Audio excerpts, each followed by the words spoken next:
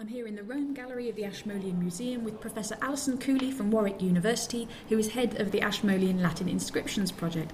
Alison, we're gathered around a case looking at a very small object. Is that really a Latin inscription? It is. We're looking at number 11 in the worship and sacrifice case. And most people, I suspect, would walk past this without noticing it.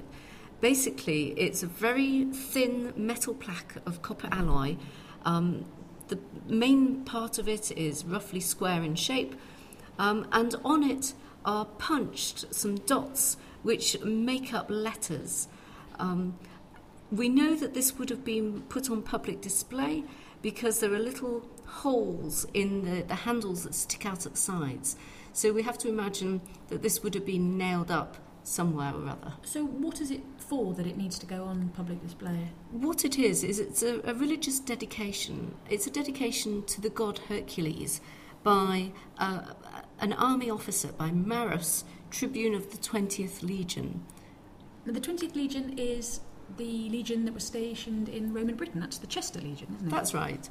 Whereas this was found on the other side of the country in the area of Hadrian's Wall. So it's possible that Marus was perhaps travelling around doing a job on secondment, or perhaps on holiday, or we don't know what he was doing in that particular area. But obviously there's a lot of military presence on Hadrian's Wall as well, so it's not implausible that he was visiting people or just finding out what was happening at Hadrian's Wall. And this dates from the 2nd century AD, once Hadrian's Wall was in place. So why has he chosen to set this up as a dedication? A votive probably is the right term. Well, this was probably something that he has done as an individual for personal reasons. Whereas often we think of Roman religion on a very big scale with huge temples, large, smelly, messy animal sacrifices of things like bulls. This shows the other side, a more intimate side of Roman religion, where a single individual could take the effort to create a relationship with a god that he thinks is going to be of use to him. So here we've got a Roman army officer setting up a dedication to Hercules.